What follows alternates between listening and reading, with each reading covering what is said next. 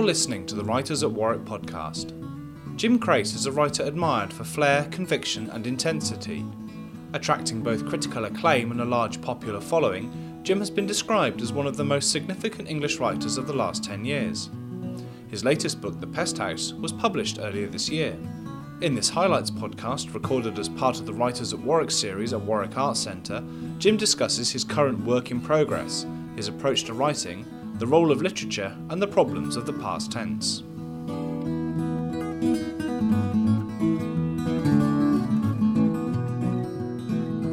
I've always pretended in the past that I'm not an autobiographical writer, and broadly it's true.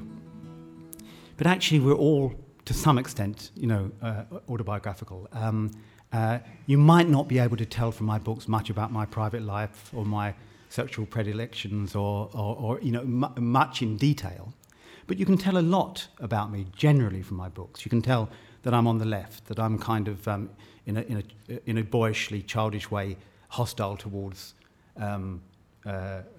trading, the trading world, that I'm very fond of walking, that I know a lot about natural history. So all of those things are kind of there. So to some extent, I have revealed myself through my books, but I've not been my subject matter before. And the reason for that is a simple one, is that if I were to go along to my publisher and say I'm going to write an autobiographical novel, and they say, well, what's the plot? The plot for this book would be a happy childhood, married for 30-odd years, no affairs. I mean, I'm so dull. And they would be begging me not to write this thing, because literature doesn't love long marriages, it loves divorce. Yeah. Literature doesn't like happy childhoods, it likes beatings. It doesn't like good health, it likes bad health. And therefore, I am not a good subject matter for an autobiographical book. So I've avoided it in the past, and the advantage of avoiding it is that it's liberating. Because unlike most autobiographical writers, when I leave my office at night, I leave my subject matter behind. But an autobiographical writer is living their subject the whole while. They take the dog for a walk, their subject matter is them. So I've enjoyed the freedom of not writing about myself. I mean, I'm actually personally a very, very secretive. I'm a secretive person, and I would not be at ease writing really revelatory prose.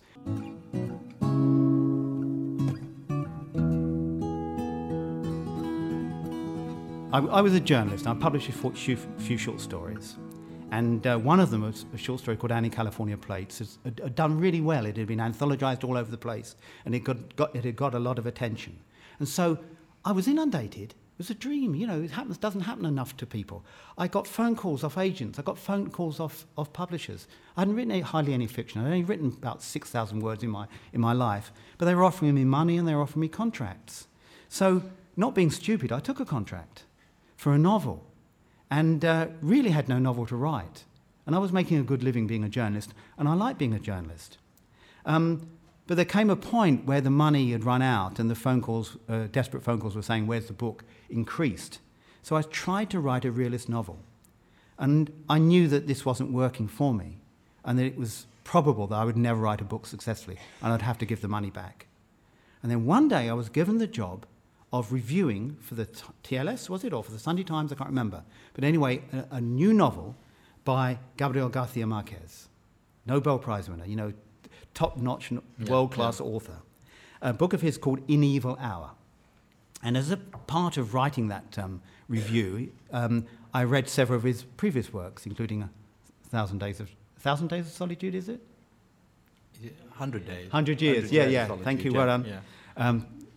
100 Years of Solitude. And rather than being bowled over by it, I thought, I can do that. It had never occurred to me before that fiction could just be making stuff up.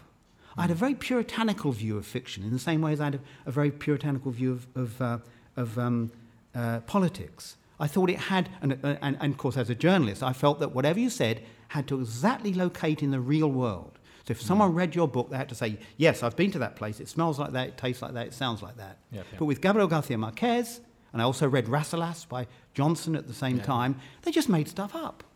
I thought, this is the answer to my problem. I would just try it out, just making stuff up. And suddenly, the book that wasn't proceeding was proceeding massively quickly. I said earlier I couldn't see the next sentence. Didn't know what the next paragraph was. As soon as I started writing a kind of fabulist metafiction, I knew what the next 5 books were. And that's been just a piece of luck. I recognised that this was something that I could do.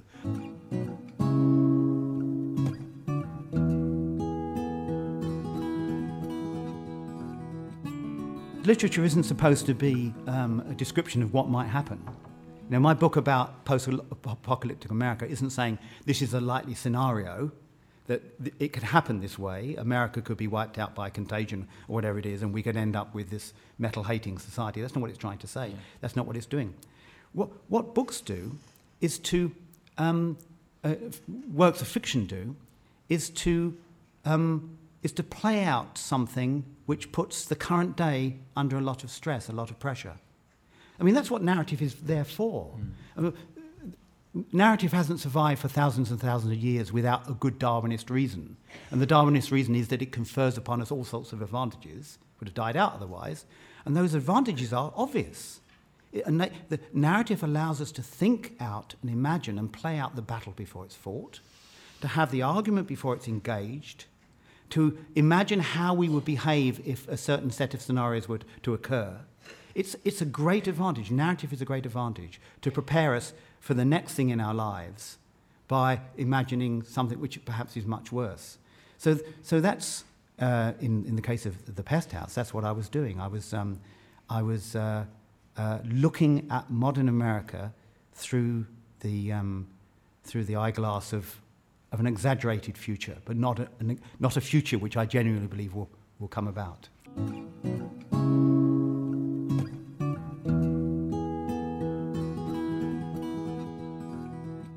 So I was starting to write a book which I called Heroes, and it has been going very badly.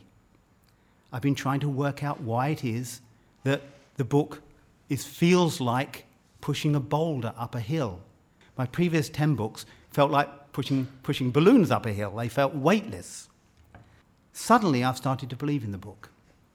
And the reason I've started to believe in the book is that I heard something on the radio on Monday which provided me with a kind of a technical solution. The book, as it stood up until this Monday, seemed to lack focus. It seemed to lack drive. There was something indefinable about it that I couldn't work out, but it wasn't sitting correctly on the page. And then on Monday, this Monday, listening to Start the Week, I heard the American philosopher and linguist Steven Pinker talking about tenses, the difference between the present tense and the past tense, which, of course, if you're a writer, is an immensely important decision to make. It's the most important decision in a way. It doesn't sound very sexy to say, well, the most important decision you can make when you're writing a book is what tense you tell it in, or do you tell it in the first person or the third person? But actually, it's so important because it's like a filmmaker deciding where to put their camera. Because where you put the camera decides whether it's a close-up or whether it's a long shot or whether it's a shot from above, and these are important decisions. Pinker said something immensely interesting. He said, the trouble with the past tense, is that it's a very, very baggy tense. It can stand for so much. And he gave an example of what he meant. He gave the example of the joke about Groucho Marx. Groucho Marx comes out of a party, a dinner party, and the hostess says to him, "Did you have a good time?"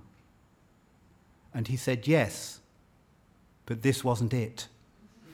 And it's a wonderful response as an example of how baggy the past tense can be. Because did you have a good time?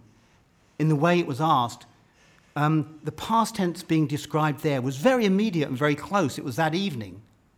But when he replies and says, "Yes, but this wasn't it," the good time that he's referring to can be a good time that he might have had, he was in his 70s by this time, I believe, in the last 70 years. So already the past tense floods backwards another 70 years. And then when you hear something as simple as the phrase, the weather was wet. What, the weather was wet when I came into this building? The weather was wet when the Romans landed in England. The weather was wet in the Falklands. It's a very, very baggy tense. Something in my head dissolved. I thought, this is it. I'm writing the book in a baggy tense. What I want to find out is what it will look like if I just turn this book as it stands into the present tense. So this morning, because I've been busy up till now, this morning I got up and I did that kind of mindless activity, which was to take the first chapter of the novel and to turn it into the present tense.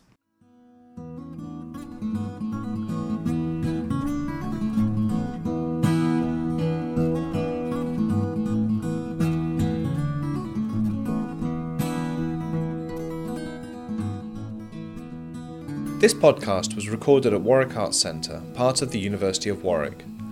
For more information about the Writers at Warwick programme, including future speakers and events, please visit www.warwickartscentre.co.uk. The Writers at Warwick podcast was produced by Tom Abbott. The music was written and performed by Dylan Owen.